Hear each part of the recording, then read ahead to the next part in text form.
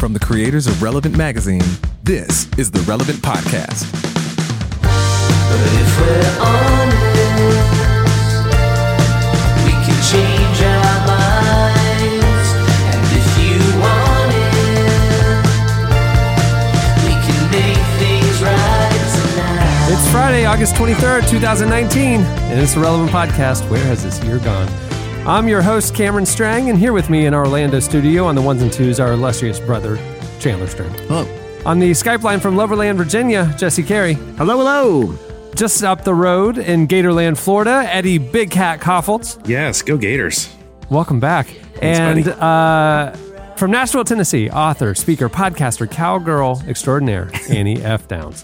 Good morning, gents, and go Dogs. If we're starting this early, I'm coming in hot. Hey, I'm boy. saying. It's hard to hear.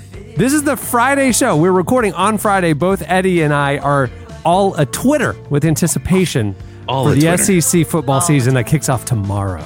Oh, man. I cannot wait. It's going to be a good year for Florida.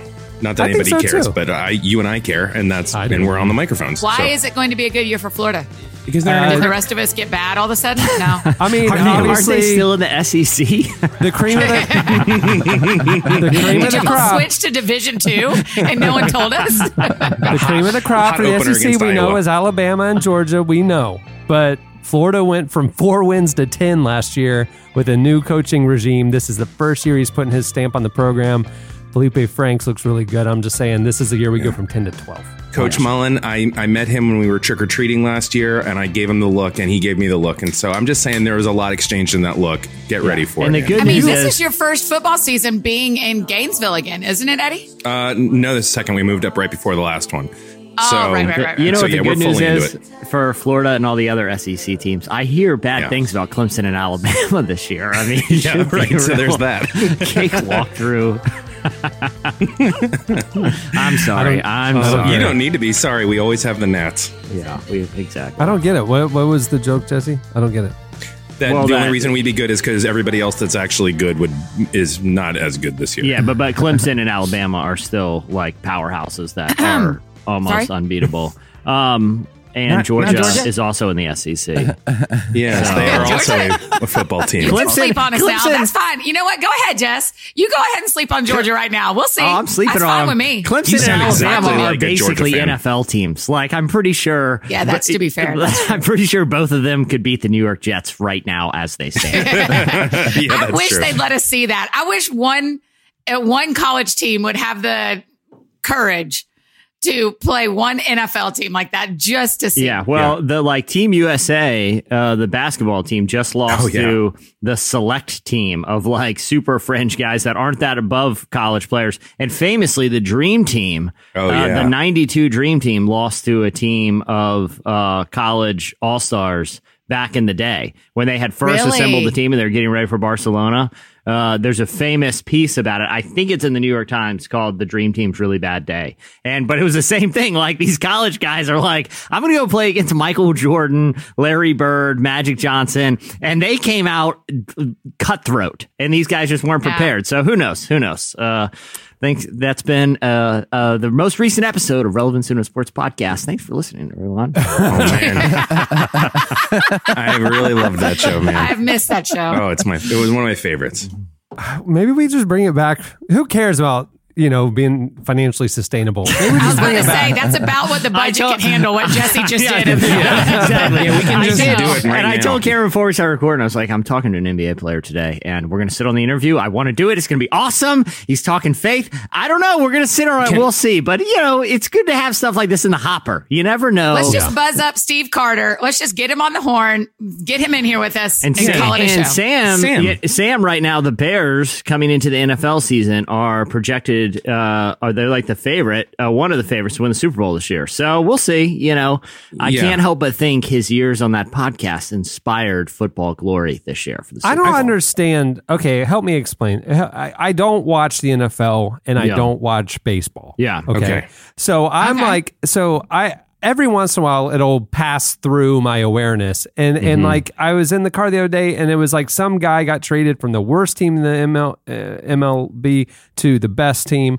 And it was like the worst team Kansas City Royals. And I was like, I thought they were in the World Series just a couple years ago. And then you're talking about the Bears. The Bears were like a league doormat for so long, and now they're a Super Bowl favorite. Like, how in the world does a team go so quickly up and down in these leagues? Because the NBA, it doesn't happen like that. No, it doesn't. The NBA, I mean, it's rare unless you get like a generational talent like a LeBron or something that can elevate a franchise, but that's incredibly rare. With the NFL in particular, the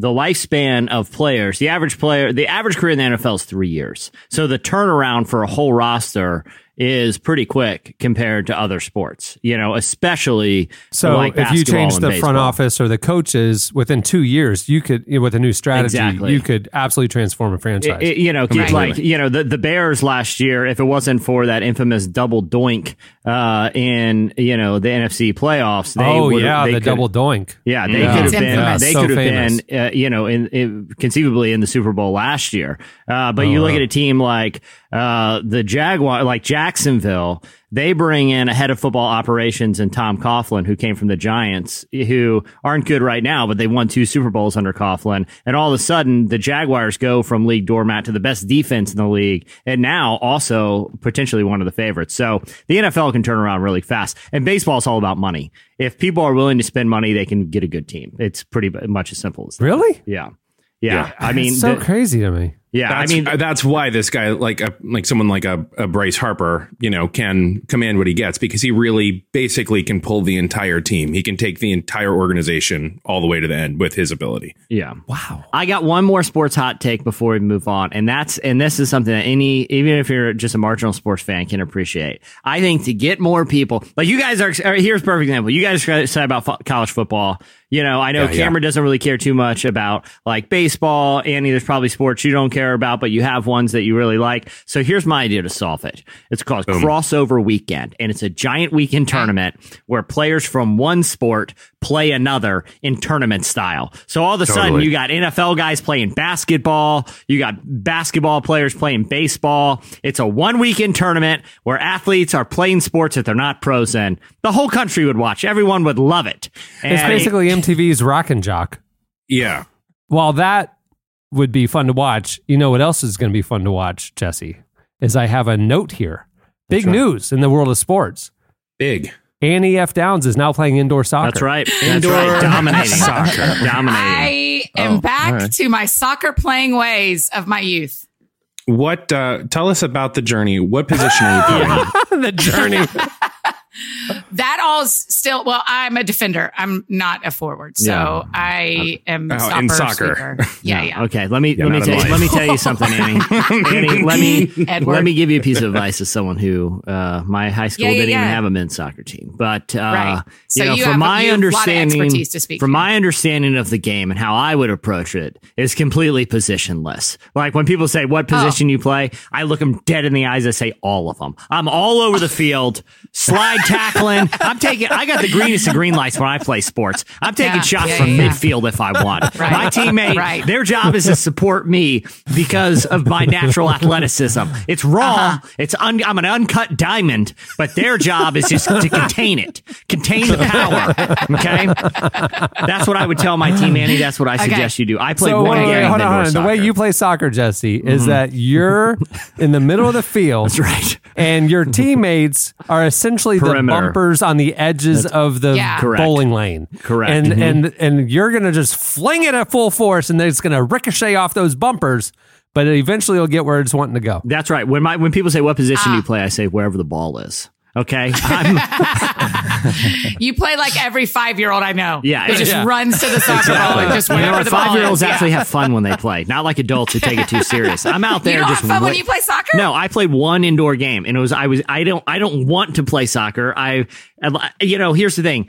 My hands are so good at things and are so coordinated with instruments, years of honing close-up magic and sleight of hand skills. What's happened is it's like when one sense gets too strong, the other ones sort of diminish, if you don't take extra care of them. Right. My feet coordination have somehow diminished because my hands are that good at things. Right. And when trying to control the ball, it's more of a power game. So I was at an indoor soccer game. My wife was playing in a league and their goalie couldn't make the game.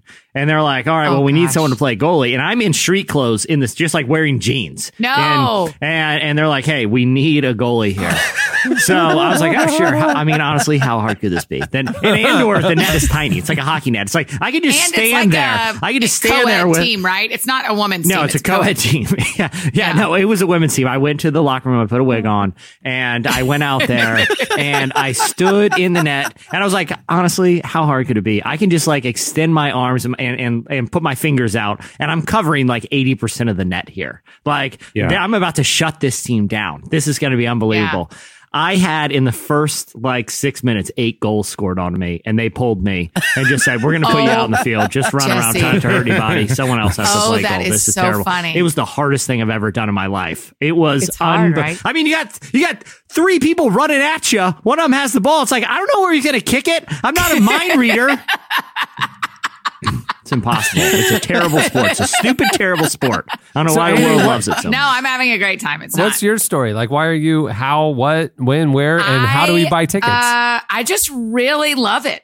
I just really love soccer. And so I wanted to play again. I grew up playing. I played my whole life. I played until college. And going to college, I got injured at the end of my senior year and then lost the opportunities in college that I had. And so I just didn't play again. And I have just been doing some life assessing, gentlemen, and was thinking through what brings me the most joy. And I have a very simple, loving relationship with soccer.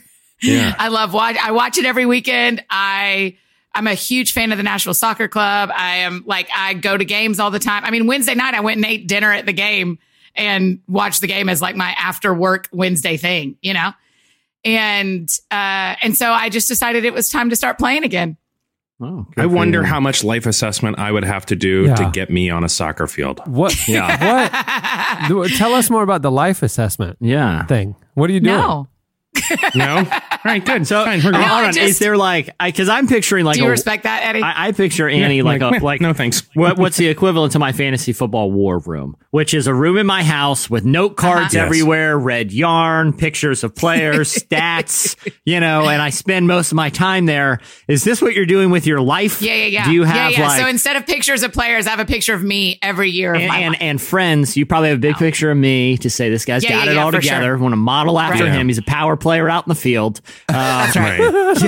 What's he doing? What's he doing that I can do? Is that kind of how it is?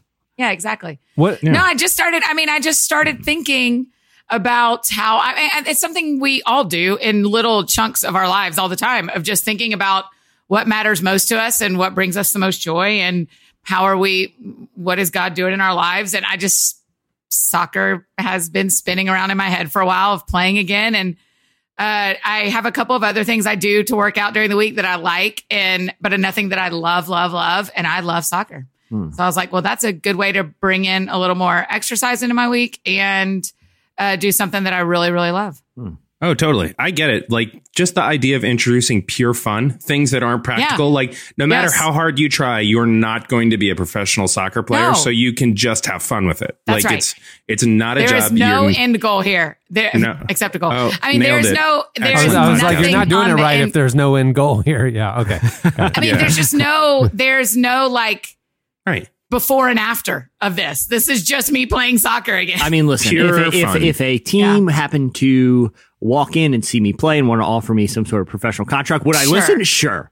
Is that the end goal? I mean, I think about it. Am I open to Megan Rapinoe or any of the other U.S. women national team women watching and calling me and asking me to join in as a 30-something player? Why not? Of course. Why not? I mean, it could happen. Anything could happen. That's not the goal. That's just the blessing that happens when you pursue. I remember as a kid doing like one of these life assessments, like, what should I do do to bring myself low? What's a hobby I can pick up and, just improve my life and just have something to look forward to? And I was like, I'm going to do model cars. That seems pretty cool. I bought one model car and started putting it together. I'm like, this is terrible. This is the worst hobby ever. That. I would rather do nothing. I would rather sit in a dark room and just stare blankly into the void than sit here and try to assemble these. So what are y'all's hobbies? Because that is the word, Jesse, that I've been using internally and in my war room has been, I don't have any hobbies. And so what do you guys do for your hobbies? Yeah, I have a couple of like purely fun things. Okay. Like I do like just watching baseball. I like and watch, and so that's like a lazy one, but it's like a quick and easy and it's on all the time. I always have sort of a craft wood project going outside. So I'm always like building a table or building something like that. And they're never like, of course, they're nothing I'd ever like sell or make a business. It's just like I'm happy to be doing it. And then of course playing Xbox with my homies sometimes. Oh yeah, that's right. The ones you text me about mixing on it accident. up on the old Fortnite, Well, it's super dumb, and I love it so much. No. I have a 9-year-old who would want to play with you if you ever want to play. How good is he at Call of Duty? No, he doesn't play Call of Duty. Yeah, You should get him into that. It would totally traumatize him, but we would have a good time But you're together. but we've got a real spot for him over here. It's realistic gratuitous violence, but really enhances the first person. We got 3 of us in our squad. We need a 4th, and for all the people that are listening, no, it cannot be you. I'm not going to tell you my this spot for Cohen. And here's the thing: Cohen wouldn't even be the youngest one in Eddie's squad, his Call of Duty squad right now. So no, it's a 10-year-old. No, that joke got weird. Yeah, you're right. I should have just left it with you. I didn't need to yes and you. I could have just gone with it. Yeah, some jokes you just again, I'm a power player. I strike right to the heart of the goal, Eddie. Just keep me in balance. Right. That's your job here. That seems like a lot of work.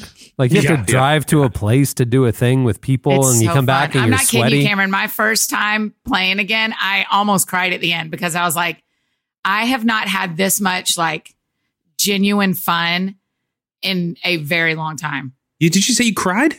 I almost cried because of the fun. I felt it in me. There's no crying in soccer. I'm sorry. See, that was a reference. You even made a baseball joke. Cameron, didn't you almost a couple years ago? I remember getting in your. I was down in Florida and we're going somewhere after work, and we got in your car, and there was a softball bat in the back seat.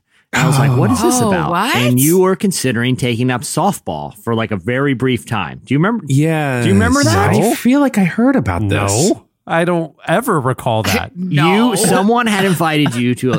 I remember this, Chandler. Do you remember this? No, I don't. No. Someone invited you to like a church softball team, and you were like, you know what? I'm going to give it a shot. It sounds pretty cool. And I was like, what? Church softball does sound awesome. You know what? So it wasn't. You remember that now, right? Yeah. Okay, I do. It was a very brief memory. I was going to a new church. I was getting super plugged in. Yeah. And a lot of the guys enjoyed baseball and stuff. And so they did a church softball team and signed me up. Like, just you're doing it with us. Okay. The problem was Carlos Pena and a couple of ex-MLB guys were on the team. And the league that's when it's not fun.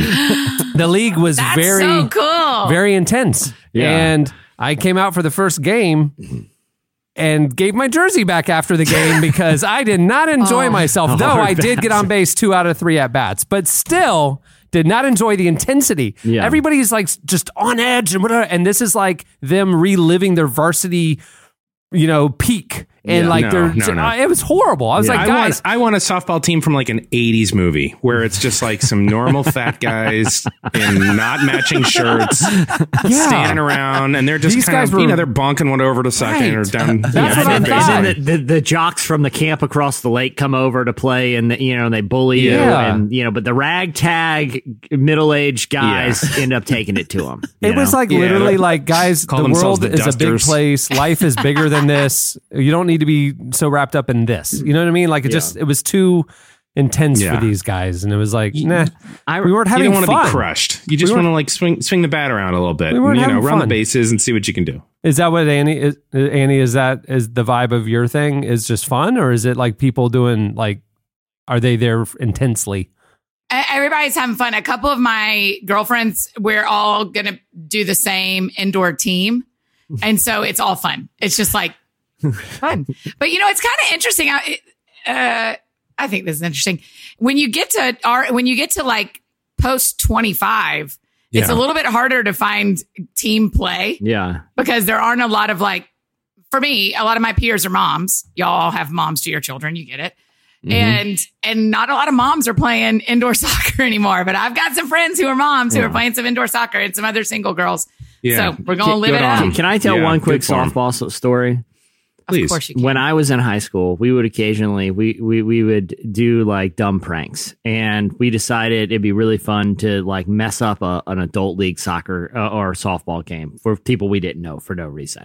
And we like we're gonna film it. So we had a friend of ours that we had found. It started because at the thrift store we found like the oldest, weirdest baseball uniform you've ever seen. Right, like it was super tight with like a weird logo from a team you've never heard of, and my friend bought it, and then we're like, okay, you should wear that to like a church league women's softball game and be on the stands with like a clipboard, like keeping track and like shouting and being just like the world's biggest softball fan, like just some weirdo in a baseball uniform. And then you should storm the field at one point on a non-controversial call and start just getting in the umpire's face and get thrown out of the game like you see in the movies, like kicking dirt and the whole thing. Cause a scene and it'll be hilarious, right? And he was like, okay, that will be really funny. Like people will be like, why is this person storming the field arguing with the umpire? People are gonna love it. It'll be hilarious. Great joke. I don't think it would be. Okay, go ahead. Finish your story. So we're like, oh, dude, this is so hilarious. We got the clipboard and everything. I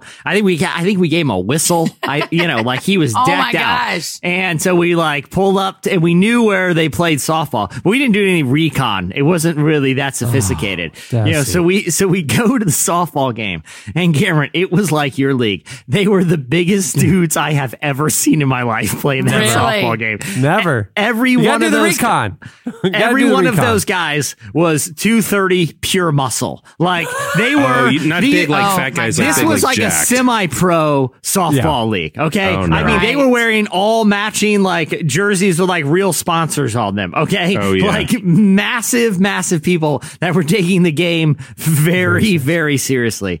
And we're like, Eric, dude, you're too deep, man. You can't not go through with it now. What? Yeah. No way. And so I just call abort mission. We're not doing it. We're like, no, it's too funny not to do. So he's like, in the stands, and people are kind of giving him a weird look because we didn't sit near him. There was like a decent amount of people in these bleachers. You didn't sit near him. No, because we're like, you have to project like you're just some weirdo that showed up to the game my God. and are for some reason really into the stats of this thing, and no one knows you.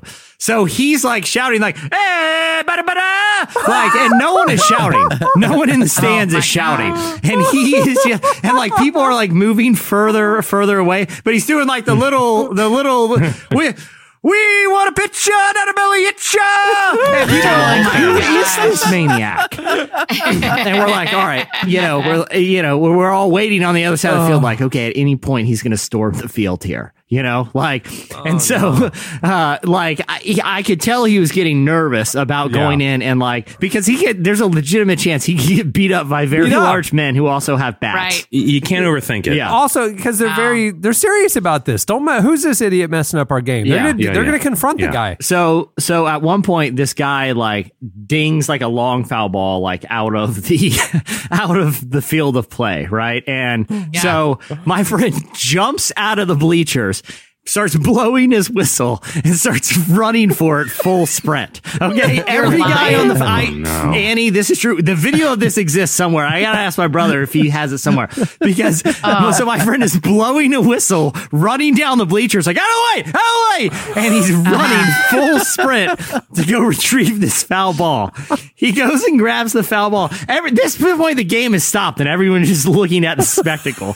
He goes to go return the ball. He goes to jump the fence to get on the field, trips and falls, biffs it right there. His clipboard flies out. Gosh. He picks up the ball and he goes to throw it back to the ump and overthrows the ump by a mile and chucks it out the other side. He's just got adrenaline pacing through him. Chucks it out the other side of the field. He grabs his whistle and starts blowing it and starts sprinting running out the other side of the field to go get it. I have never laughed more harder, and I've never been more afraid in my life. Because after he returned the ball, he full sprinted back to the car, and we just drove away and never returned. It was, there is zero chance that we would have been friends in high school. Zero. Oh no. Zero chance. Same. You did so many dumb things. That was all we did was something. Okay, Annie, dumb things were my soccer. Like I need I need a little quality of life here. I'm going to do weird stuff that is going to, it'll pay off, 15 years from that moment. I get to tell the story on a podcast because honestly, up to now, I hadn't really remembered it because we did so much weird stuff. Your whole life has been preparing for this podcast run. Exactly. I mean, that's the thing, Jesse, is that you have stories like that just in your life that you've forgotten. I don't forget that level of a story in my life. That was just Tuesday night in high school. Like, all right, what other weird thing are we going to go do? Well, we have a great show in store for you today. Coming up later, we talk to Jeremy and Audrey Roloff. Oh my gosh, I love them so much. Yes, they are podcast hosts. They're former reality stars from the show Little People, Big World. And now they're Instagram influencers with almost 2 million followers. They're joining us to talk about their new book, A Love Letter Life. A Love Letter Life. Yeah, I was actually really impressed with the interview with them. They got married on reality TV, and it was like a big cable event. Annie, I'm sure you watched. It was like a big. Haven't we all? I was not friends with them at that point, so I did not watch it, but I have watched clips of it since then. Yeah, but I like it because they have a book that's like, and they've actually have founded an organization called Beating 50% that supplies young couples with relationship resources, and they have a new book about relationships. But I like it because they're not necessarily positioning themselves as the experts, but using their platform and their story as a way for people to be vulnerable and honest and tell their own relationship stories and kind of learn to get, community and mentorship and counseling is like a big part of their story and a big part about what we talked about. So I kind of like that they're doing that approach, and that's kind of what we talked about coming up. Annie, you kind of name dropped like, I wasn't friends with them yet. I have a question. Yeah. Who's your most famous friend? You, Cameron Strang. Other than your wicked Broadway star, who's your most famous friend? This is a super weird question. How do you determine how famous someone is? Usually I would get you out of this, but I'm also curious. So I'd usually hop in. Like actual friend, like you hang out more than twice a year. Yeah. Like actual friend. And not hang out because they're doing a podcast recording. Or like, you can do a joke text and not have to be like, hey, what's up? How, like you can just do a quick buddy text. Friend. I don't like this question at all. I don't know because some people would say the four of us are famous and their moms have no idea who we are. Yeah. And so nobody's fame saying that. is in the eye of the beholder. Jesse and Cameron. I don't have a good answer to that. I have a lot of friends who have public lives. What famous person has the most famous mom? Go. Okay. All right. Who has the most famous dad? What's the most famous mom in the world? Sean and Nyquist. We're scrolling through your phone. What's the name that we get to that we're like, what? Yeah. Yeah. Well, all right, how about this? What's the most famous person you have in your phone? Go, Annie. Oh, there you go. You, Jesse. I'm not doing this, you guys. No, I feel a little weird about doing it too. Because I had a friend who I asked this question to, like, who's the most famous person in your phone? Madonna. Wow. Oh, that's a wild one. That wins. And I was like, how? And he told me the story. Like, he's now friends with Madonna. I'm like, okay. That's one of those other level stars. Even though like her career isn't quite like, the craziest thing right now, she still is in the pantheon of very, very rare. Yeah. That would be a surprise. If I had Madonna's phone number, I would tell you. Yeah. I will tell you, there's like a 50-50 chance. And I really mean 50-50. So that 50 positive is really exciting. There's a 50-50 chance I get to meet Dolly Parton next month. Oh, no, that's cool. Wow. Why? How? For what reason? I'll be stalking outside of her home. And the way I do the odds, on my indoor team. She usually goes to the gym at this time. So 50-50, I will see her. Yeah. Depending on if she keeps going on Tuesdays like she normally does. How do you get to meet Dolly? There is a podcast possible opportunity. Wow. That's very cool. Wow. Very cool. I do 50-50, 50-50. I have a lot We're not sure it's going to happen. We're not sure everybody's into it. It's 50-50. So the day that I have Dolly Parton in my phone, I'm shouting that junk from the rooftops. See, I have like a lot of just like the people that are like in our circle who my only relationship with them is professional, you know, like, you know, so like I may have like someone like from that we've interviewed that I'll need their number in order to coordinate times and stuff. But it's not like we like text or anything. And I remember one time I was like calling my buddy, my buddy from college named Rob, and I like called him up, and the voicemail was like, "Hey, this is Rob Bell. Thanks for calling. Just leave me a message. I'll call you back." And I was like, I'm so glad he didn't answer, because that would have been really weird. Because I'm like, Rob, what's up, man? And like, I don't think I would have realized it's not my buddy Rob, but I wouldn't have realized it's Rob Bell. And I would just try to play it off, like going through my head of like which Rob that I actually call while Rob Bell is like, why is this person calling me? So you would have shut down. I have a couple of those that I get nervous about accidentally like pocket dialing or something at some point, you know? Well, you and Ira Glass have become chummy. We have. Yeah, that's a good started out as a professional thing. I'm not talking about those. Andy, I want to know most famous friend. Like the text of like a joke text with no introduction. Yeah, I'm not doing this. I don't know. I have never been more disappointed. If I had anybody that would impress anyone, I would be just spilling the beans all over the place right now. I know. You would, except that wouldn't make them your friend. Eddie, this should make you sound... This is what they got to know. I bet you could text Tony Hale, because when I was talking to him... That's right, Eddie. We talked about to him Tony recently, and you know, me and him were chit-chatting, because I've talked to him in the past, and, you know, we're not like chummy, but we're kind of, you know, he lived in my area for a while, so we're kind of talking about local places you know, we like to hang and all that. And I was like, by the way, I think you've done stuff with IJM. You know, I know this guy Eddie there. He's a buddy of mine.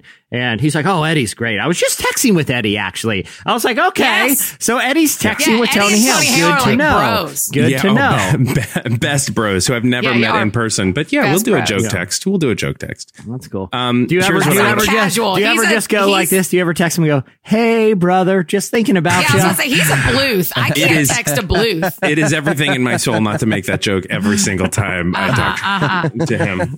Has he ever sent you a GIF of himself?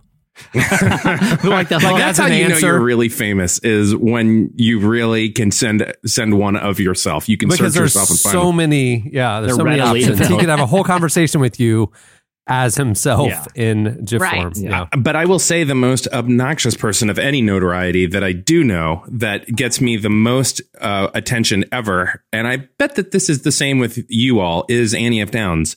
I'm in Ghana, in like doing some real intense storytelling, and two women who I had met maybe 2 days earlier, they're like, "Okay, we have to ask you, are you like actually friends with Annie?"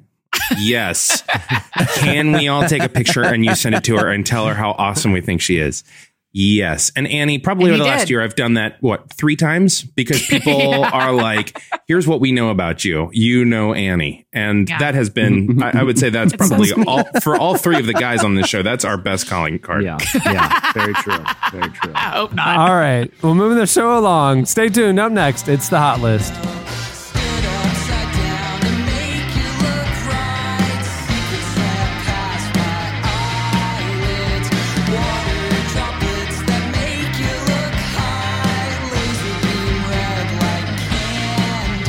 You're listening to Dinner Time. The song is You Love Me, I Know. At the beginning of the podcast, you heard Walla with Lanes.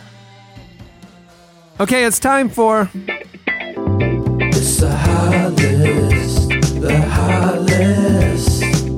It's sizzling. I mean, it's I like it so much. It's sizzling still makes me laugh every time. It's hot in the right and wrong ways. Yeah. You know what I mean? Like, it is very hot. It's sultry. It's sultry is the word. Sultry. Yes. Coming in number 5 this week on the Hot List. Well, it came news this week. The news became news this week. Yeah. Snopes and Christian satire site, the Babylon Bee, are beefing over their fact-checking policies. Oh, so stupid. This is a little inside baseball media edition. So the fact-checking site Snopes is engaged in a dispute with the conservative satire site, the Babylon Bee. I like that clarification, Jesse. It's no longer a Christian satire site. It's a conservative satire site. Oh, interesting. Yeah. Well, I mean, Well, and that's partly why they this story have drifted far from what they started. Because as. this story actually, as I was kind of putting finishing touches on this today, this story's now picked up by the Wall Street Journal, the New York Times, and the Washington Post. Whoa! Because of and the hot list. Yeah, and now the sizzling version. So the top of them all. It's on the hot list. The Babylon Bee started out as a Christian culture satire site, and they'd have make fun of hip worship leaders and stuff like that. And now it's just a whole bunch of conservative news, and kind of like everything else in the Christian world, it's just all about politics now. And a lot of it is really cringy, it's really bad. Bad. Yeah. I do not like them. Their moral and ethical and social compass is skewed far one way, and it's not true north. So Well, Adam Ford, who founded and then later sold the Babylon Bee, has actually been critical of Snopes, and last month posted an extended thread on Twitter criticizing them for fact-checking stories like the one with the headline, Georgia lawmaker claims Chick-fil-A employee told her to go back to her country, later clarifies he actually said, my pleasure. In a piece critical of the story, Snopes wrote, the Babylon Bee has managed to confuse readers with its brand of satire in the past. This particular story was especially puzzling for some readers, however, as it closely mirrored the events of a genuine news story, with the big exception of the website's changing the location. The Babylon Bee's brand of satire is derivative of like The Onion and stuff like that, it's like absurd news stories written in like AP style and meant to look like an actual newspaper. Well, this week, Snopes shared a piece headlined, Study, Too Many People Think Satirical News is Real, which claimed that many of the stories that fooled real people on the internet were satirical. It says, quote, Americans are worried about their ability to distinguish between what's true and what isn't, and think made-up news is a significant problem facing the country. They surveyed 800 Americans to see if they would believe claims made in satirical online stories. From their study, satirical articles like those found on the Babylon Bee frequently showed up in our survey, it said. In fact, stories published by the Bee were among the most shared factually inaccurate content in almost every survey we conducted. On one survey, the Babylon Bee had articles relating to 5 different falsehoods. They singled out the Babylon Bee story titled, Elon Omar, if Israel is so innocent, then why do they insist on being Jews? That was the headline from the Bee. The intro to that story reads, when Israel responded with airstrikes to over 600 rockets fired at them from Gaza, many defended this as a justified act of defense. Representative Omar lashed out against this view, saying on Twitter about Israel, if they're so innocent, why are they Jews? That gives you a taste of how... this used to be they used to make fun of Christian worship leaders, faux hawks, and now this is what. And like a water slide at Stephen Furtick's baptismal tank, like we get the target, but they're a lot of times now they're really punching down. Like it's one thing making lighthearted jokes about people with big platforms. It's another thing to make fun of the individuals that are often on the victim side of current event stories. In a statement, Kyle Mann, the current editor-in-chief of the Bee, said, from their view, we're just pretenders using the label satire to our advantage so we can hoodwink the masses. It's really extraordinary, especially since they've acknowledged in private communication with us that there is a clear distinction between our satire and intentionally misleading fake news. In response to the controversy, Snopes has now unveiled a new rating for content called labeled satire, which, quote, indicates that a claim is derived from content described by its creator and or the wider audience as satire.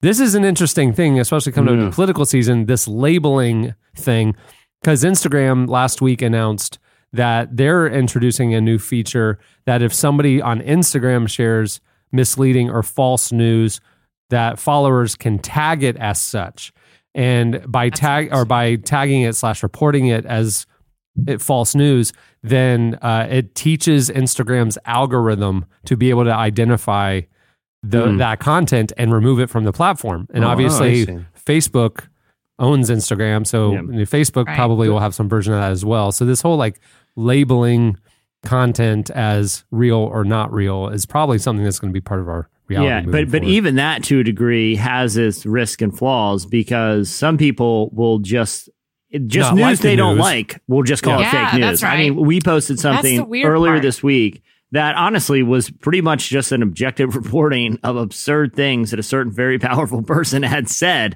And the headline reflected, what had been said. And someone in the comment was like, that's fake news. This is what their White House is always talking about. He never said those things. This is fake news. And people in the thread just screenshotted pictures of Twitter from, of like the actual things being said. And the person deleted their comment, right? Because they're like, okay, well, I can't just say it's fake news if obviously they're screenshotting direct quotes that I can go look at on Twitter. Yeah. But that's the danger of just giving it to the masses, because some people will just call news they don't like fake news, or they'll say, oh, this is spin, or it's like, this is direct quotes, man, that we live in crazy times. And like, I don't envy platforms that are having to regulate the madness, but I don't know what the right solution is. But it does seem like Snopes is trying to prevent people from believing stories that were never meant to be true. And for the Babylon Bee to get upset about it, it seems to me to be, pretty misguided. Yeah. I mean, who here is surprised that Babylon Bee is doing something short-sighted and misguided? I feel like that should be their subtitle. I'm so not into them. I used to like really get the joke when it started. I got one for them. 10%. Why are you not funny. into them? Have they been taking on some of your famous friends?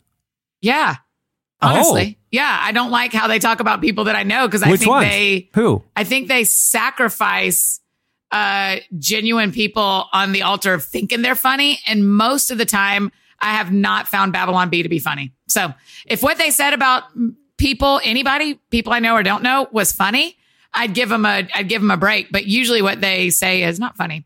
And they steal people's jokes. I mean, y'all are going to get me going. No, go. What? They're not original. They take other people's jokes and make them into their things. And you go like, wait, didn't John Chris just make that video? And now you're acting like y'all just did that? Or didn't so-and-so just already do that thing? And Babylon Bee takes other people's stuff and reworks it, makes it their own. And it's not interesting to me. I mean, they're taking the entire like construct of The Onion. Like The Onion invented writing jokes in AP style. I know, it's like, hey, they're doing that. Great. Let's do that, but do a Christian 100%. version. And now they're not even doing a Christian version. They're just... That's right. Yeah. I find myself more okay with... I have a long history of trying to be funny and it not working. I also understand like they are using a form of satire that The Onion invented. I just don't like it when they get mean. It feels like there's just, I can understand missing the mark with humor, or but it just seems like sometimes it just gets like mean to people. And that feels like that just like throws out some sort of group thought that we just do not need more of. That's where I don't understand Babylon. Yeah. Anyhow, have you texted any of those friends of yours, Annie, and made jokes with them about it? Yes. I accidentally called Rob Bell. I accidentally called Rob Bell and had a convo with him about it. I left a voicemail for Rob Bell about it. That's as famous as it got for me. He texted back, new number, who dis? So I don't know if the message was sent, but I feel like I did my part. Annie, do you have famous friends that are so famous that they change their number regularly throughout the year? And yes. And then do they text you and tell you what the new do number is? you get the updated number? Or do you find yourself oh, wow. Oh, now just whisper who it is. Like, who is that? No. Because that's another level. Because Dolly's not rocking the same cell number for 20 years. I did see someone the other day. I was with another friend and she got a text and it said new phone number from the person. It said new, like if it was me, new Annie phone number, as it was like new Annie. And I was like, oh, I don't have a new Annie. That friend didn't send me their new number. Yeah. But that happens. Y'all got to remember, I live in Nashville. That happens a lot with people in our town where they change their numbers or their business manager buys their houses. So it's not on record. I mean, that is very normal here. Yeah, I do. Listen, I do the same thing. Mine's for budgetary reasons. I've been just using 7-Eleven burner phones for the last 6 months. And, I got a whole box of old ones if you guys want any. Some of those numbers have been connected to some things. So I'm just warning you now. I hear every it. Friday I get a text, new number. But it's actually Dana, because Jesse doesn't buy the texting feature. So Dana has to just be like... most of the texts come in on an old pager, and it takes me about 8 minutes to read each one. because they just kind of slowly make their way across the screen. But I'm saving nearly $12 every 2 months, and so every little Dave Ramsey thing. I got a little envelope for it, and so it's getting there. You keep your phone in. That was a very hot list. I'm digging myself out of a pretty big hole right now, and trust me, every little bit helps. Every burner phone matters. Pretty deep, big hole. So here we are. Trying to figure out which ones of Annie's friends have multiple numbers throughout the year. I'm going to go to Babylon B and start saying names, and we'll just see if her face twitches. Just keep going. Number 4 on the hot list. Number 4 on the hot list. Not interesting. The new single from Social Club Misfits deals with doubt. The duo released a song this week called Believe, and they said on Twitter, this song is for anyone struggling with their faith. You don't want a catchy phrase or a quote. You want a real answer from God. Don't lose hope. In the song, they openly wrestle with doubt, questions, and faith. Rapping, Jesus, you know all the nights that I cried and fell apart on the inside and wondered if I believe. Somehow you listen to all my questions. Remind me that it'll all work out as long as I believe. Here's a clip. Yeah, do you still believe? And what you cannot see? Yeah, I know God is watching me, but it's kind of harder to see. Yeah, I'm done with the overthinking. If it don't happen, I'ma be just fine. Yeah, this is not a covert mission. Nope. I'm not gonna hide who I am anymore. God, can you tell me what you doing? I'm surprised. I like Social Club Misfits. I hope they get huge. They are. Yeah, I like them too. And I like this forum for wrestling with doubt. Like not Instagram? Yeah. I mean, like it's an artistic way where they can thoughtfully, present commentary on doubt. If you listen to the song, the whole thing's about wrestling, but it's not done in a way that seems sort of, I don't want to say haphazard, but it seems like there's real thought into the delivery and the artistic integrity of it in a way that's going to engage people. That doesn't leave you kind of with that, like, I don't know, that feeling of, not knowing how to respond. It's like, oh, this is a piece of art I can engage with, but they're still being honest, Yeah, absolutely. Coming in number 3 this week on the hot list, big news for one of our favorite comedians, Nate Bargatze. He's been here on the show. We've covered him in the magazine. He's one of our favorite comedians. And it's official, not only that he's getting his own show, or he's shooting a sitcom pilot for ABC based on his life. Yeah. Okay. So get this, though. This week it was announced that the parents on the show are going to be the parents from that 70s show. What? Yeah. Kitty and Red Foreman. The same parents? Yes. Deborah Jo Rupp and Kurtwood Smith, the actors who played Kitty and Red Foreman on the show, are reuniting for the sitcom pilot for ABC about the real life of stand-up comedian Nate Bargatze. Jared Carmichael, which you might remember from the Carmichael Show and other things. He's one of the show's executive producers. So Deadline said, based on the life and comedy of Nate Bargatze, the series follows Nate and his wife Laura, who choose to move from California to Nate's native Tennessee, where his parents, played by Rupp and Smith, still live, to raise their 6-year-old daughter. They find the pursuit of a simple life to be much more. Nate recently released his breakout Netflix special, The Tennessee Kid, and he told us at the time that he grew up going to church in Tennessee, and after years on the comedy circuit in cities like Chicago and New York, he moved back to Nashville to raise his family. He said, in Tennessee, everybody's a Christian. You can look outside your car and be like, all these people go to church. You don't meet people that don't. So Chicago was the first time that I ever met people that either weren't religious or didn't believe in God. He said, even though he's become a big name in the world of stand-up, he still remains close to his roots and his parents. He told us, a lot of people that I was around weren't Christians and didn't grow up in the church or anything. Sometimes guys can go away from that, but it just made me get more into it because I just thought, why do you think you're right? I've always said I trust my parents more than I trust anybody else I ever met. Yeah. I think that's an interesting perspective on why he believes what he believes. He's like, he's encountering somebody who's a non-believer, and he's like, well, what makes you right? My parents told me that this is right, and I believe them. Yeah, and he's like, I know funny. my parents are good people. They're from that 70s show. And so how could they be lying to me? The one thing about it, what do you guys think of the cast? I mean, I love the concept of the show. Like it sort of had, and I know when we talked to Nate, he was a big fan of Crashing, of Pete Holmes' show, which obviously faith and kind of relationships around faith were a big part of. And I know like he and Gerard Carmichael's done similar things with conversations about faith and relationships. But what do you guys think about the casting of the parents from the duo from that 70s show? The first thing I thought is, do you remember, I know I can't utter his name anymore, but do you remember like after the Cosby Show, like 10, 15 years later, Bill Cosby and Felicia Rashad reunited as a married couple on a CBS sitcom, and he was a working class guy, blah, blah, blah.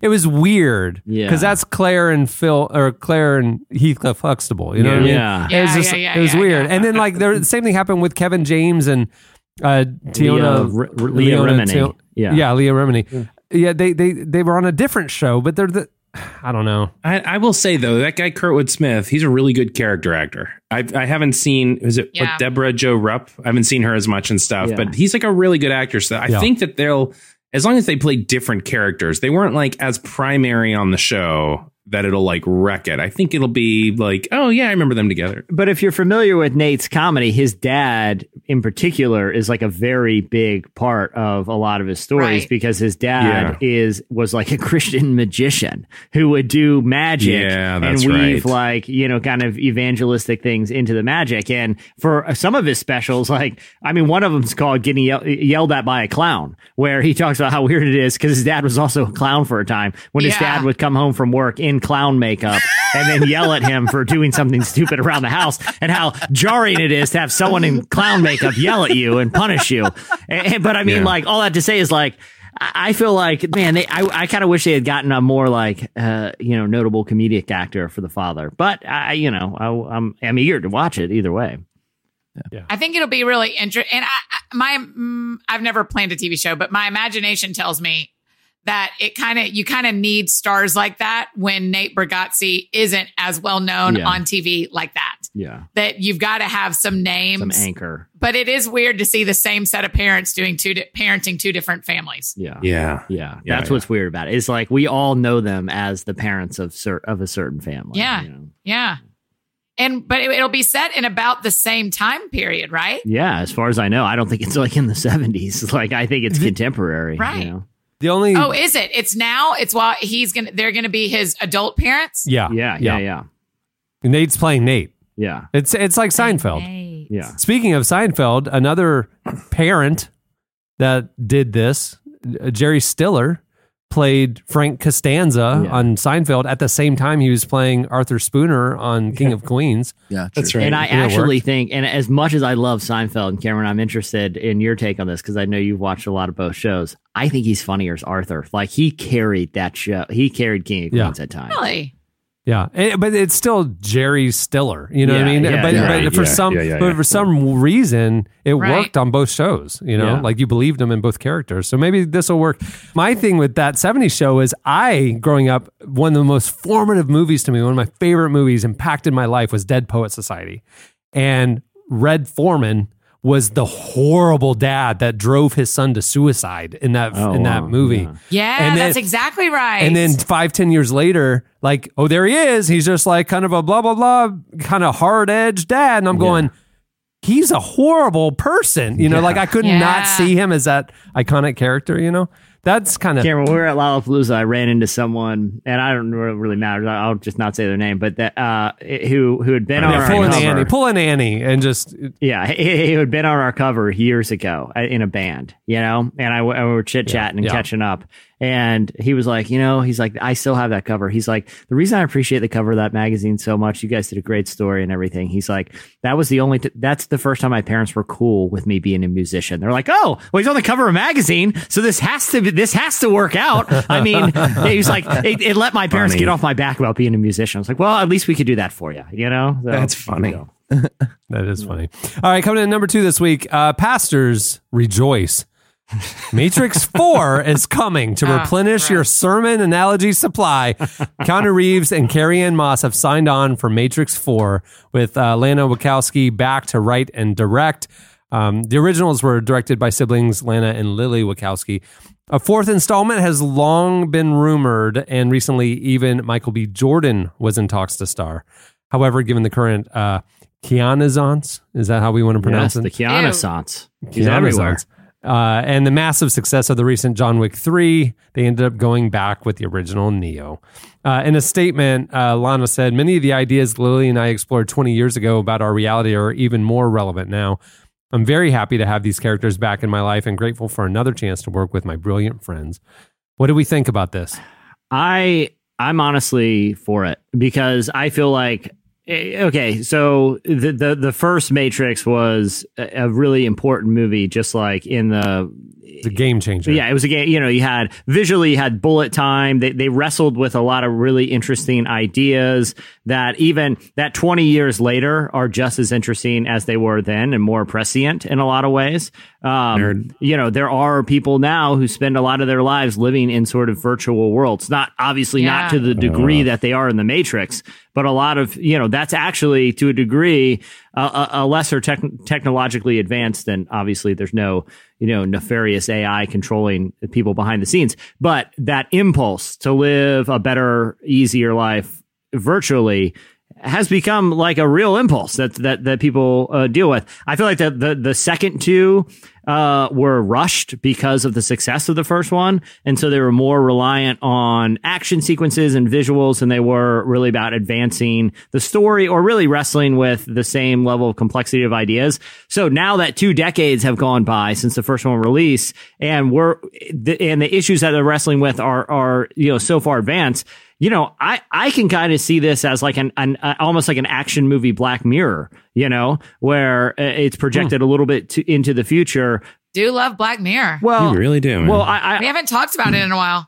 And I'm not saying every episode is great, but I think they've done a great job at wrestling with the moral complexities of living in the modern digital age that we do, and the unintended consequences of our technological advancements. So I'm interested to see if it kind of goes in that direction, but I think it's a good thing. What do you guys think?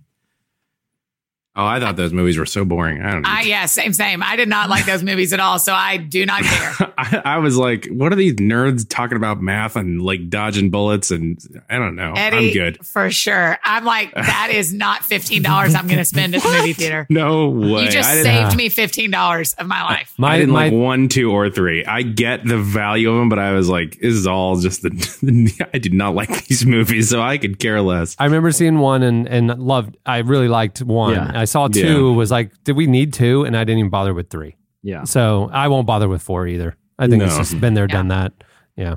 Well, yeah, Jesse, you'll just have to tell us how it goes. I'll be at the midnight show, dressed in black, skin tight black leather, all by myself, and like I will always. like always. That's where I hang out at night. I get in my skin tight black leather, just wander around the movie theater parking lot, and your cool like '90s black glasses, whatever those were called. Yeah, I don't know I'm waiting what they for are, Dolly but... Parton to show up. She should be here any minute now, and got to put her number in my phone. So there we go. There we go. 50-50 chance Dolly's going to hit the late show again. By my calculations, 50-50, y'all. By my calculations, I'm bound to run into her one of these nights. So I feel like I have a 50-50 chance of seeing Dolly Parton next month, right? Don't we all at this point? It's either got to happen or it's not. And yeah, my understanding is I don't disagree with any of you. That's totally fine. I'm just saying I think your chances are better than 50-50. They are. Yeah, yeah. I put mine are more 70-30ish at this point because I've spent a lot of nights at that movie theater, and the odds are just getting better every night. Are you going to just, how hard will it be not to just start like humming Jolene as soon as you see her and just hope that she pops on and sings a little bit of it? It makes me want, you know what I actually want to do? If I did one really insane thing like that, it would be learning the Kenny Rogers part of Islands in the Stream and asking her to sing it with me. Because currently I always sing the Dolly part. Oh, yeah. Like for karaoke night and stuff like that? Rogers part. Like karaoke night every Wednesday? Yeah. 50-50. Hot list. Keep it going.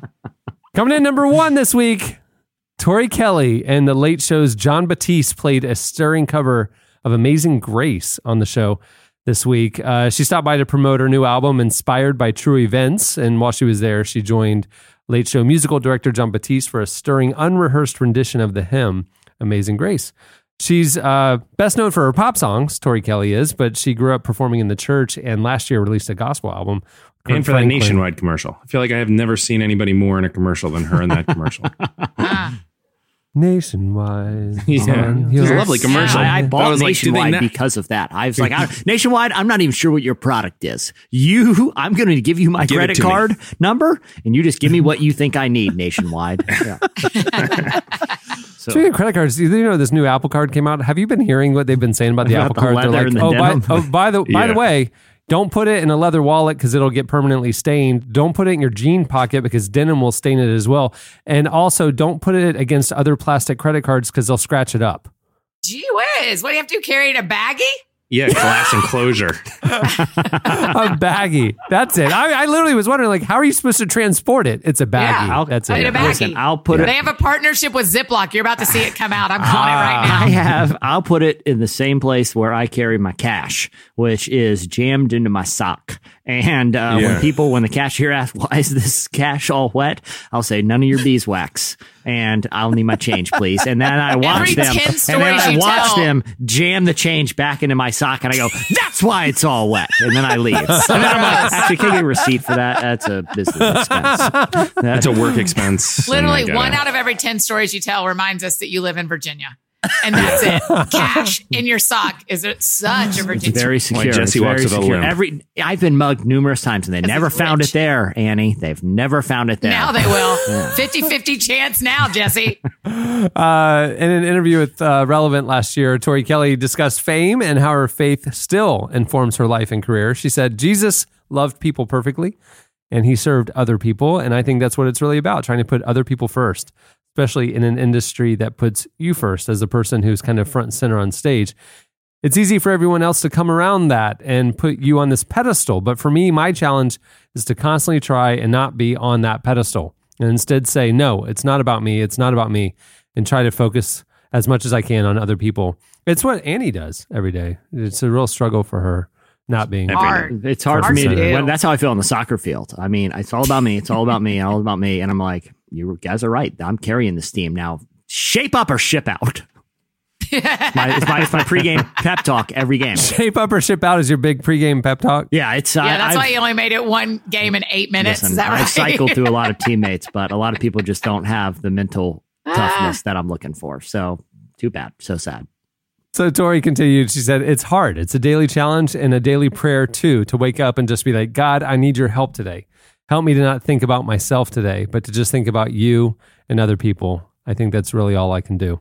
Here's a clip of her unrehearsed rendition of Amazing Grace with Jon Batiste. A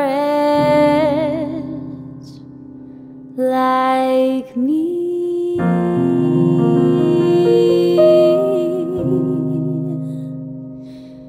I once was lost, but now I'm found. She's an okay singer. Was blind, but now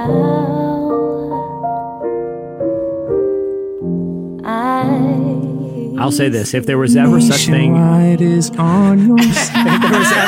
if there was ever such thing as a Christian Las Vegas nightlife lounge, that song would be played. Yeah. Like, did you not feel like you could just put on a satin robe and just a satin robe? Yeah. Why you don't go to a Las Vegas lounge and wear a robe over my jacket? Who hasn't rehearsed Amazing Grace? I mean, I know they weren't sitting down together, but it's like, we've sung it. I think she was good. She's but very if someone put me, honestly, if someone was like, hey, I'm going to play the piano, you sing Amazing Grace, I think I would get the lyrics probably 60%. That's see. Oh, yeah. Especially when you get into the deep verses. Yeah. Twas once a do-do-ba-do. Like, him or me here, I can't remember. Grace has found. Born in the manger. On the sparrow.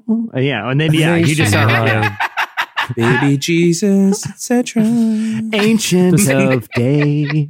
Blessing and honor, everyone. All the men. Just hear, only the men's voices here. all honor. Unrehearsed. What do you want? What do you want from We got it. I'm losing them. I'm losing Play them. it, John. I got to get all the men involved at least.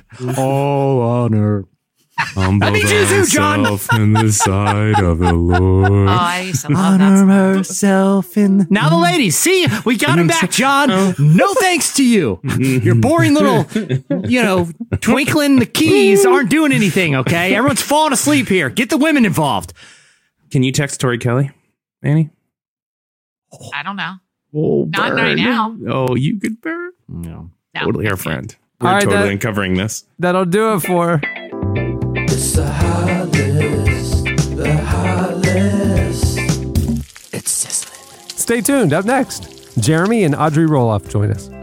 Tender love is blind. It requires a dedication. All this love we feel needs no conversation. We ride it together.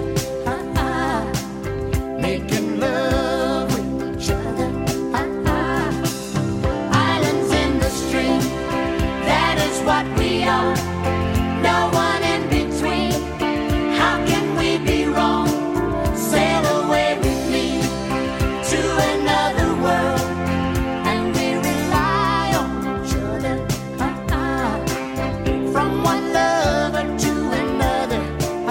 You're listening to Dolly Parton and Kenny Rogers. Islands in the Stream. You can hear the Annie Downs part.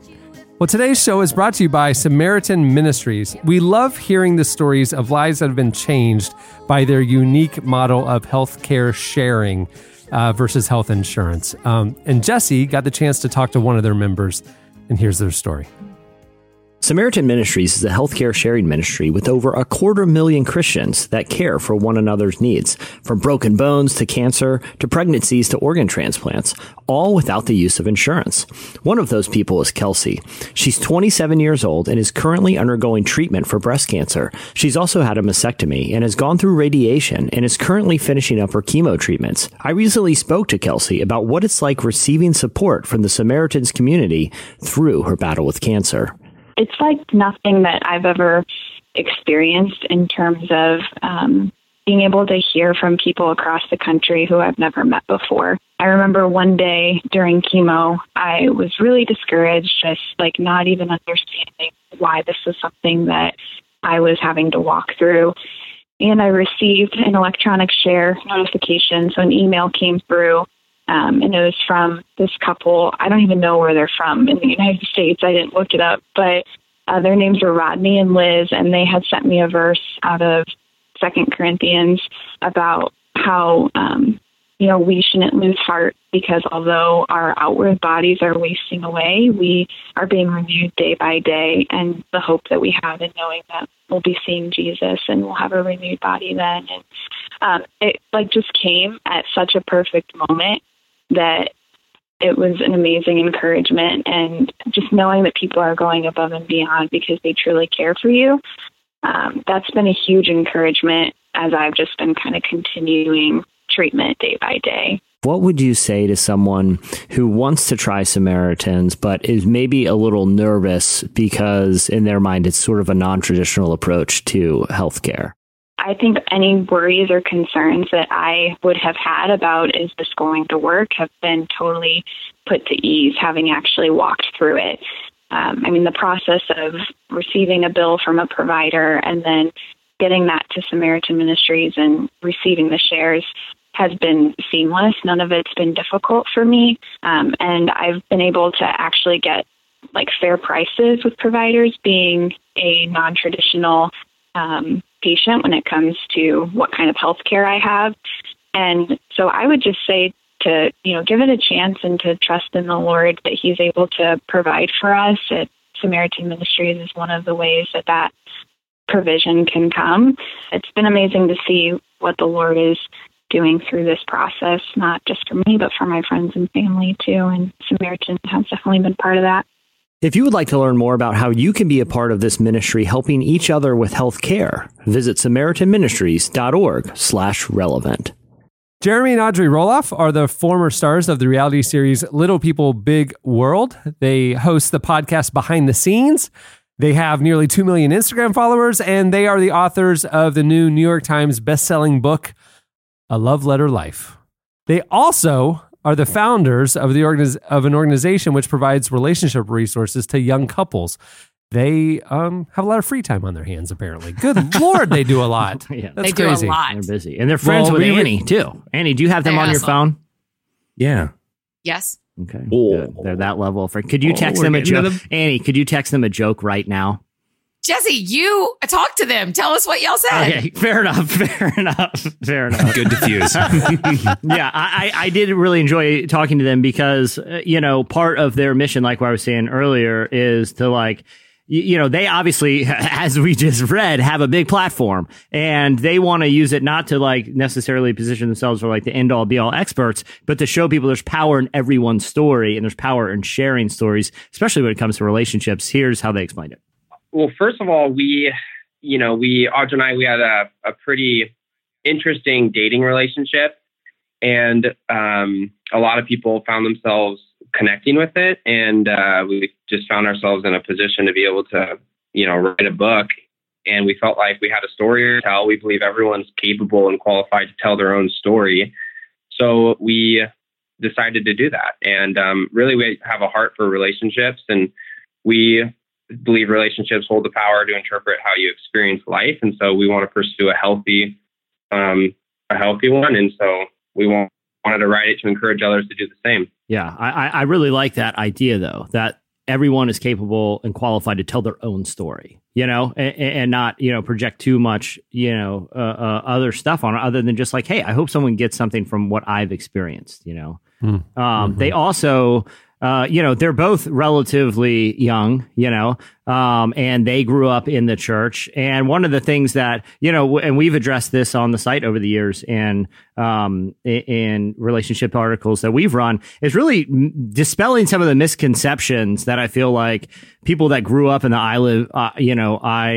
kiss dating goodbye era kind of fell under, where there was a lot of misconceptions that the Christians believed and also a lot of labels that were just unhealthy. And part of the thing is they wanted to kind of help dispel some of them. Here's how they explained it. Well, I think one of the biggest misconceptions, specifically in the Christian circle, is the idea of the one. I think that the one is the person you marry. So whoever you marry, they become the one. And the one isn't something necessarily we find. It's something we discover in someone. And I think in the Christian world, there should be pressure on who you marry, but we can sometimes put almost too much pressure on it. Because there's no such thing as the one. It's always going to be a difficult road because marriage is essentially the process of, becoming less, And so that's a tough road. And so that's probably the big misconception, I would say. Babe, do you have one? I would just add to that. I think specifically, since you asked specifically in the Christian space, I would say a lot of our Christian peers at that time, when we were entering into the dating season in college, late high school, people just put a lot of pressure on dating. And I think one of the things Jeremy and I really try to get across in the book is just building a friendship and not putting the pressure of a quote unquote dating label, which has so many different meanings now for our generation, like what dating even is by definition. But I think just the pressure that comes with the label of going on dates, or are we dating or are we not dating, and having to define that at some point you need to. But I think in the beginning, it's good to just be friends and build a friendship. Yeah, I really Annie, like what do you think about what they said about finding the one? I think that's really interesting. I like the idea of discovering versus finding. Yeah. I think that's interesting. What do you think, babe? I'm talking to Jesse. Thanks, babe. I really like what they said about the labels, too. I do think that's important, babes. Yeah. Annie, what do you think about... I hate this show now. Annie, babe, what do you think about dating? I do. What, Cameron? Who's the most famous person you've dated? Oh, gosh. I haven't. That's not true. No, she's not lying. She's lying. It was probably somebody from DC. John Batiste from The Late Show, and That's right. they did duets every day. Every day. That was their dating. Okay. Pivoting, babes. We're really treating this material with great reference. Yeah, to I know. Thankfully, they're good humored people. We had some laughs on the phone. Yeah. So, but one thing, the other thing too is like bringing like humility into the conversation and saying like, it doesn't matter necessarily how like famous or plugged into a church or something someone is, but you can't negate the importance of mentorship and talking to people who have real experience and have been there before and seeking out relationships that can speak into yours when times get tough. Here's how they discussed it. The one thing that I kind of want to say about building a healthy marriage or whatever relationship, first of all, we're still figuring it out, but people say there's no such thing as shortcuts in life, and I disagree. There's absolutely shortcuts in life, and they come from people that have been there and done that. And so mentorship is for us a really big people that are older than us that we can ask questions, talk to, meet with, and just discuss problems with. Will save you so much time and heartache.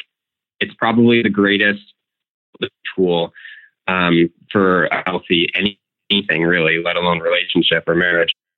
Yeah, I that's something that I like. The older I've gotten, not just with relationship stuff, but like the older I've gotten in life, is seeking people who've been there before and can serve as some sort of like in some sort of mentorship capacity is incredibly valuable. And I even like how he said it in the beginning. It's not like we have it all figured out. That's why you need to share your story, be a part of community and mentorship. Annie, what were your thoughts on that advice? Yeah, I love that. I love that idea that the shortcut is having mentors. That's one of the things that I really respect about Jeremy and Audrey is how they have all these people plugged into their lives that speak into their life.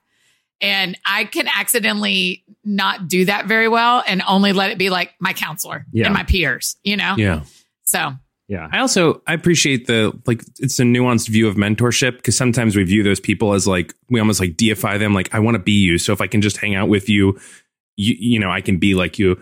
But they're just saying, like, I actually want to hear their mistakes and faults. Yeah. Like, I want to hear the realness of the things that they've been to. And I think that's a really healthy way to view mentorship, is just a real honest conversation about the road that they have traveled. And I think that puts people in right position. Yeah. You know what I mean, babe?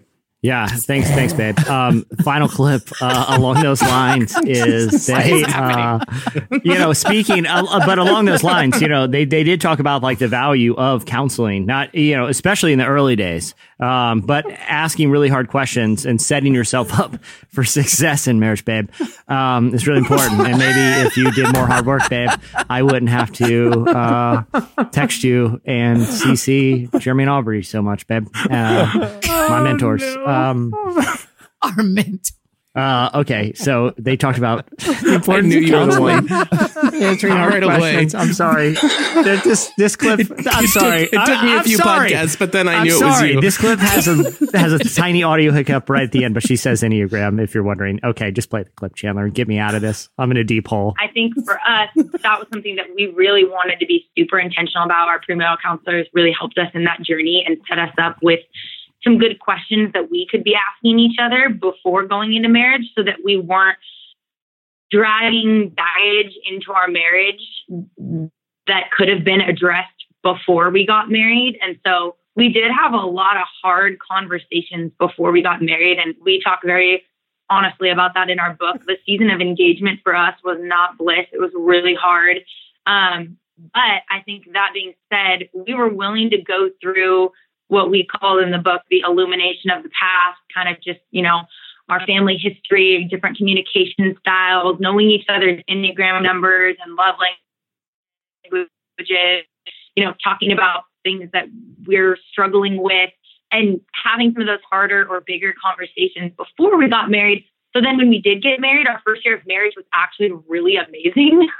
And although we were learning each other and had struggles and challenges, I think we were set up so much better for success in that first year because of just having had those conversations when we were engaged. Annie, in case the one is out there listening right now, what's your love language? Boy, this is a wild show. What's your question? We've already burned a bridge with two very delightful people who are very successful and that Annie's friends with. So thanks. I'm about to be the third. I said, what's your love language? No, you're not. In case anybody's listening. Yeah, what's your love language? Words of affirmation. Oh. Yeah. That's a very good one. Good answer, Annie. Annie, you're totally right. And I appreciate how well you said that. And I appreciate you. You're very good at podcasting. And you're allow these words to affirm. Oh, how patient you're you very were. good at almost meeting Dolly Parton. Well, that was Jeremy and Audrey Roloff. Make sure to check out their new book, best-selling book, A Love Letter Life, and listen to their podcast called Behind the Scenes and follow them on Instagram. They're doing a lot. All right, stay tuned. Up next, a short version of Ask the Cast. Once upon a time, it was made for us. Woke up one day and it turned to dust. Baby, we were found, but now we're lost. So it's time to let it go. I want my house in the hills. Don't want the whiskey and pills. I don't give up easily, but I don't think I'm down. So it's just let it. We like to think the church is a haven for the hurting, but what happens when it's not? The passion behind the Me Too and Church Too movements show no signs of relenting. As more stories of abuse and secrecy within the church unfold, it's clear that this is not yesterday's problem or a Hollywood problem. This is our problem, and survivors are speaking up. Author and advocate Mary DeMuth is using her voice to dare the church to listen. DeMuth's new book, We Too, unpacks the church's historical response to sexual violence and provides a healthy framework for a new way forward. We Too urges the church to become what it should be, a place of security instead of shame. We all know someone affected by sexual abuse. It's time to listen, act, and help find the road to healing. Visit WeTooBook.com for information and resources. That's WeToo book.com. Used to be. You say that everything changed. You're right, we're grown now. So just let it back to the ocean. I'll go back to the city. So just let it back to the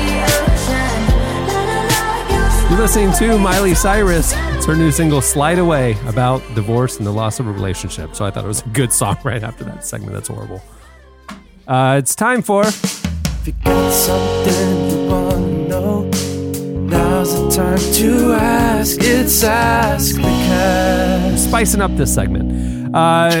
You guys hit us up on Twitter as we usually do on our Friday show. On Tuesday, we ask you a question. On Friday, you ask us questions. So it's time for Ask the Cast. You guys went over to at Relevant Podcast on Twitter, and here are some of the questions that caught our eye. Dave asks, do you have more mother or father issues? Oh, you already did. Dear Lord. I have my issue mainly is with John Mark McMillan's father. So who else can go? Sorry, that's a reference from. I try not to back reference, but it's from last week. It's a joke. No, it's fine. Yeah. Jeff says my wedding is tomorrow. Hey, congratulations, Jeff. Jeff, how do I make it? You found the one. You discovered her. Well, he doesn't know that yet. He won't know until they're married for a while. Yeah, she becomes the one. Once he married her, she is the one. That's I think tomorrow she's the one. Yeah. So he says, my wedding is tomorrow. How do I make it the most memorable wedding for everyone who will be in attendance? Well, I think we both all have a lot of ideas, but I would say certainly show up pretty late just to get those hearts racing. Exactly. And have a plant. Here, I don't even know if they do this at weddings anymore, but in the movies they did. But would they give an opportunity to the crowd to be like, if anyone would have any objection to this man and this woman becoming husband and wife? You remember when they used to do that and open the floor to allow people to express it? No wedding I've ever been to, no one's actually stood up and said anything. Here's what me either. You know what I'm saying? But you've been there where they. But I get nervous every time. Thank you.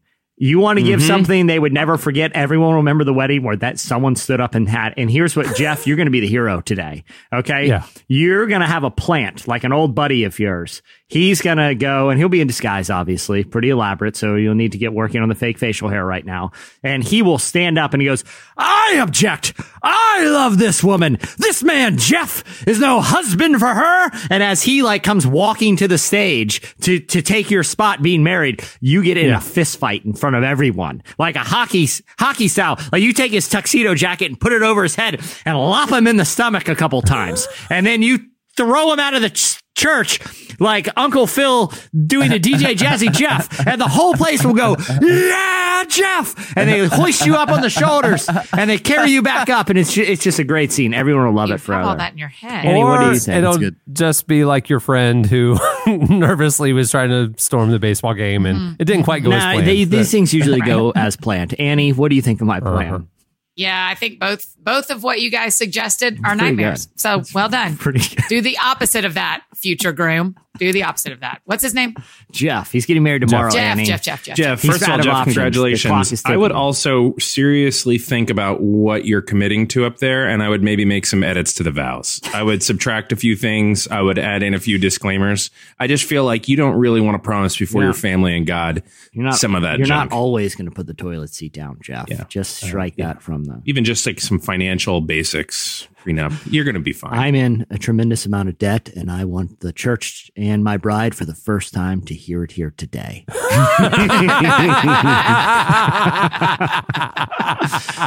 I will say this, the debt is to the wrong kind of people. And I'm quite nervous. And so Matthew, we're going to need to change our name and move out to Arizona. I can't get into all of it, but I'm so sorry. I've also witnessed some horrible crimes that I'll be in the witness protection program. So, Jeff, please tweet us a picture so we know that you are lying. Jeff, tweet us a picture. Yeah. All right, babe. Next question. Matthew says, during a prayer circle, which cast member is more likely to attempt interlocking fingers with the person next to them? Oh, that's 100% me. Oh, yeah, but you're doing it out of like caring, right? I mean, what's he look like? It's a love language. It's love language. Hey, you know what I do? You know what I always do? Hot list. Is I always act like I have to sneeze when I'm holding their hand and like pull their hand up with my hand to cover my mouth. I'm like, of course you do. I just watch them like they're violently jerking their hand away. I'm like, stop, close the scene. And I'm like, and where it's their hand right in front of me. I'm like, stop it, I'm going to sneeze. I'm allergic. What kind of perfume are you wearing? The art of making someone laugh during prayer is really specific because it can't be like, hey, let's all get together and whatever, and then you do the interlocking, because at that point they have a chance. It's you got to get into it, and you got to wait till someone's praying something that is just like, whoa, this would be absurd to interrupt it. And then you just gently reach for those digits and you interlock in that moment and don't let go. And they can't do anything. I know people are going to do that to me. So my fingers, when they are all four together, I mean, it's a kung fu master grip that no one's breaking. That's why I've done the sneeze thing, because people are ready for that. Yeah. Bethany says, my son asked, why do kangaroos have pouches? She said, I told him, but he wants to hear it from you.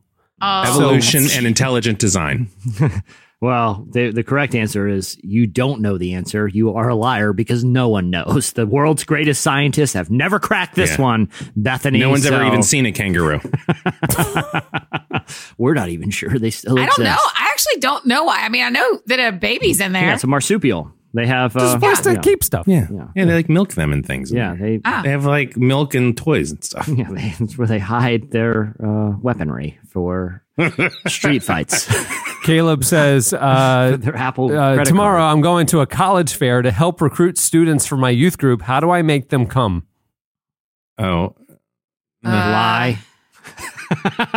Tell him like, hey, Amy Schumer's performing tonight. Oh, what, on campus, really? And then you get there, she's not here, and anyone who believed is a sinner and needs to be here anyone tonight. Who knows her name. You're obviously that person that needs to be here. So welcome, take a seat.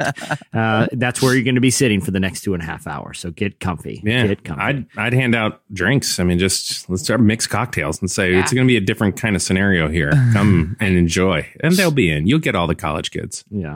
From what I understand, that's what they they do in the movies, and it always seems to work. Just have like a crazy yard. Get a crazy row house right in the middle of frat center or whatever, just like in the movies. Put on a toga, frat and center. Put on a toga, get some Dixie cup, and just start waving them into the Bible study. They will come. That's how these things work. And I would also suggest a long meandering version of Amazing Grace, just in the middle of the quad there. With a djembe and a guitar. That's it. Okay, these two are kind of related because they're home questions. Beth asks, I'm about to close on my first house. Congrats, Beth. What's the number one thing I should know about becoming a homeowner? And then also, Chris said, I've recently moved into a new neighborhood. What are some things I can do to assert dominance among my neighbors? I feel like they're both kind of I feel like she answered Chris's question because the first thing you do as a homeowner is assert dominance in the entire neighborhood. I mean, are we on the same page? And the way you do that is that you install a concreted, like completely immovable yard of the month sign into the middle of your yard. So that everyone just knows Yard of the Month is here to stay and no one can touch it. Yard of the Month is a thing in neighborhoods? Oh, yeah. The Green Thumb Award. Oh, that's so dumb. In my old neighborhood, it used to be shaped like a green thumb. And they, whoever had the best. House of the... But then you continue adding signs. House of the Month, Family of the Month, Halloween Candy of the Month. And no one can get those signs. And everybody just knows. It's so weird that neighborhoods do that. How weak they are. Yeah. This is interesting. Hey, babe, this is interesting. Leo says... If you could I have never thought of this before. This is interesting. If you could pick one TV show to live inside of forever, what would it be? Like living in Scranton, that's a great question. Working you for asked Dunder. This Leo? Leo, like living in Scranton, working for Dunder Mifflin. Like you live inside of a TV show forever. You're a doctor on Grey's Anatomy, living in Seattle, that kind of thing. Annie, I feel like you're a big fan of this question. What would your answer be? I'm a big fan, but I'm really thinking maybe Gilmore Girls. Small I really love Stars Hollow. Good Friends, yeah. Lots of friends, lots of shenanigans going on. I think it's really fun. Honestly, I would. This is going to be an old school one, and turn on the Nick at Night if you want. Silver Spoons. They're rich, and the kid does nothing but ride that train around the house. That train, that's Jesse, an easy one. I would be a child and live in Silver Spoons because Ricky Schroeder had it easy. He had a cake. That was no problem. Yeah. And man, what was that show? Oh, it was all about space. It was like when I was in 8th grade. I'll come back to it. Trek. I mean, the West Wing. Star Trek, and it's super I'd love boring. to be like on staff in like an idyllic White House kind of like. I'd like to be friends with all those people. Stressful. I want something with no stress. Cameron, what would you pick? Way too stressful. Bachelor in Paradise. No, I think that's the answer. Shelby says, last question. Leaving for a family vacation tomorrow to spend a week in northern Michigan on the water. Any suggestions to make it a trip I won't forget? First of all, it's time to start burning bridges with that family. If you're close enough to them that you're still going on vacation, there's some stuff left to say, and I would just get to it before just you're go older. ahead and say it. Oh, that's funny. My advice for you in all seriousness, you want this to be a trip that you never forget. Never forget. Never. Don't go to northern Michigan. Go to somewhere people actually want to go on vacation because that's I'm going to Omaha this year. Going on a sweet week in Omaha or Boise. Find somewhere cool to go. You'll never forget that. Oh, you've offended all of our Boise listeners with your Boise references. Boise is a cool city. We know it, everybody. It's just not a vacation destination per se. The best vacation of my life destination. Go somewhere cool. That's if you want it. It's all about the destination. I can't believe this question. I missed the last week's where they asked like the "How can we be praying for you" thing. It was so deep last week. Yeah. What would your answer have been, Eddie? Let's hear it. No, thanks. I'm fine. Pass. Eddie texted me midweek and said, I am so glad I didn't have to answer that question. In all seriousness, Eddie told me offline he's in a tremendous amount of debt to the wrong kind of people. And he's trying to get Jeff to mention something at the wedding tomorrow, maybe a little love offering, because anything helps. I told him the burner phone idea. Yeah. I mean, that's saving me. Eddie's love offering is money, or his love language is money. So if everybody could just... Cash, y'all just please. wrapped up 5 jokes. That was very impressive how in one answer you... and close the loop on 5 jokes. That was good. All right. Let's get out of here before we ruin it. That'll do it for... If you got something you want to know, now's the time to ask. It's Ask the Cast. Okay, well, many thanks to Jeremy and Audrey Roloff for joining us. Their new book, best-selling book, A Love Letter Life, is out now. Go check it out. And we apologize for all of the interruptions during their compelling conversation. From Eddie Koffoltz. Edward Vincent Koffoltz III. Also, thanks to Samaritan Ministries for making the show possible. If you'd like to learn more about how you can be part of this ministry, helping each other with health care, visit SamaritanMinistries.org/relevant. All right, Annie, last chance. You can text somebody right now. Right now. We all freak out. Who is it? Just a little freak out. Yeah. It's like none of us could text this person. Okay. Stedman. She mouthed Stedman to me. That's she did. She said Stedman. Long term. It's Stedman. You're long right. time It's love Stedman. interest. Stedman. He's a good guy. He's a good dude. She mouthed it. She mouthed it. That Text counts. him right now. Tell him. Texting him as we Tell him he speak. finally got name dropped on this pod. It's pretty incredible. All right. On that note, we'll wrap it up. I'm Cameron Strang. Chandler String. I'm Jesse Carey. I'm Eddie Babe Koffoltz. I'm Annie F. Dowd. We will see you on Tuesday. Have a great weekend, everyone. No more will you cry, baby. I will hurt you never. We started in as one, in love forever. We can ride it together, making love with each other. Thank you for listening to the Relevant Podcast. If you like what you heard, be sure to leave us a review on iTunes. Check out other shows from the Relevant Podcast Network in the podcast section at relevantmagazine.com. And while you're there, browse exclusive podcast merchandise at our online store. Make sure to subscribe to Relevant Magazine. Info is available at relevantmagazine.com/subscribe.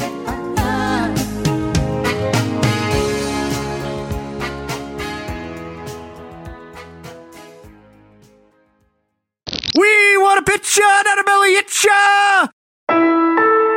Relevant Podcast Network.